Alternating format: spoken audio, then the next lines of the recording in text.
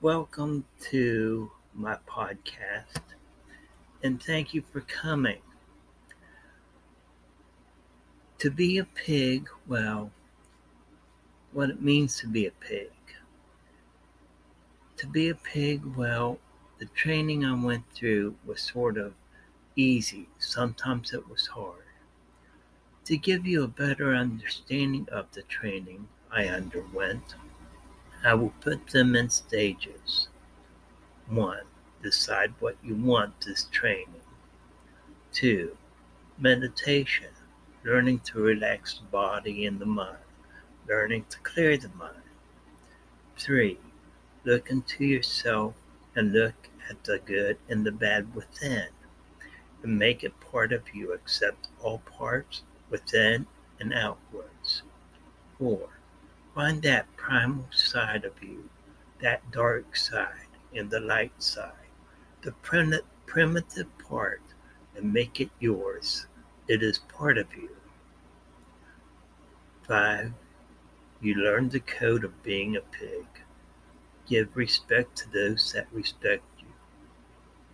Give honor to those that honor you. Honor your word, your oath, for without it, you are nothing. Above all, trust, honor, and respect your handler, for he is your family. He is your best friend. Serve your handler, not just in the bedroom, but serve him in many ways. Make life somewhat easier on him. It is an honor to serve a handler. I had to accept what I was. I was a pig, and what I was used for. I was used to be bred. I had to learn to be ready day and night for my handler. Needed or wanted, if my handler needed or wanted me. If I was asleep, I had to get used to being woke up and ready. To be a pig is a 24/7 lifestyle. It's not just part-time. You just don't play at it. You live it. Now, I am a pleasure pig. You think it would be fun learning how to pleasure a man? No, it's not. I had to learn all the ways to pleasure a man. All, that is. The ways, there are not just one way to please, to pleasure. So for me, being a pig really means something to me. It's honor, and I have pride in what I do. People nowadays, they think that piggery is a part-time thing. They have no training. They just sometimes think it's part-time. And they think it's being dirty sex, scat, stuff like that. No, it's not. You don't have to be into scat or anything to be a pig. You can be whatever kind of pig you want. You could be a pain pig, a pleasure pig. There's all different kinds of pigs out there. You could be a pig slave. They have them out there.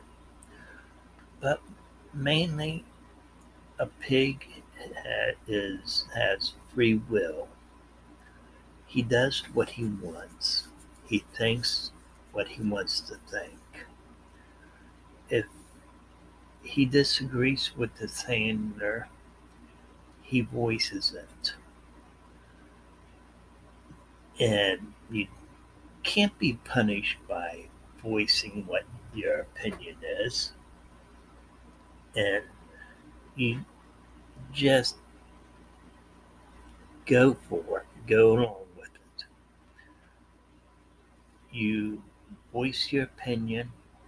You do what you want. You say what you want. You be yourself. Just as long as you still serve, still pleasure, still please your handler. Now, what if you're in my situation and you're married to your handler? Yes, pigs do fall in love. Pigs do develop a relationship and get married, whether it's male, female, whatever. So, what do you do when you're in my position? You still remain a pig. You don't change. Things might change a little bit, but not much. You still serve, you still pleasure, you still please. So nothing changes in that area. Just things you're in a relationship. But piggery, for me, like I said, is 24/7 all the time. And it's not just, it's a way of life for me. I mean, there's pretty much nothing else I know how to do but be a pig. Um, I've been taught, that's how I was taught, and I will always be that. It's part of me, it's who I am now. I'm a very old pig, and I know what I want, and I have it right here. I have a handler. My handler is my husband. And that's what I want, and I will keep that to the day I die. So, what does piggery mean to you? I want to know your answer. I want to know what you think. I want to know from your handlers what you think. What you think about your pig. What um, what do you want out of your pig? Tell me. Let me know.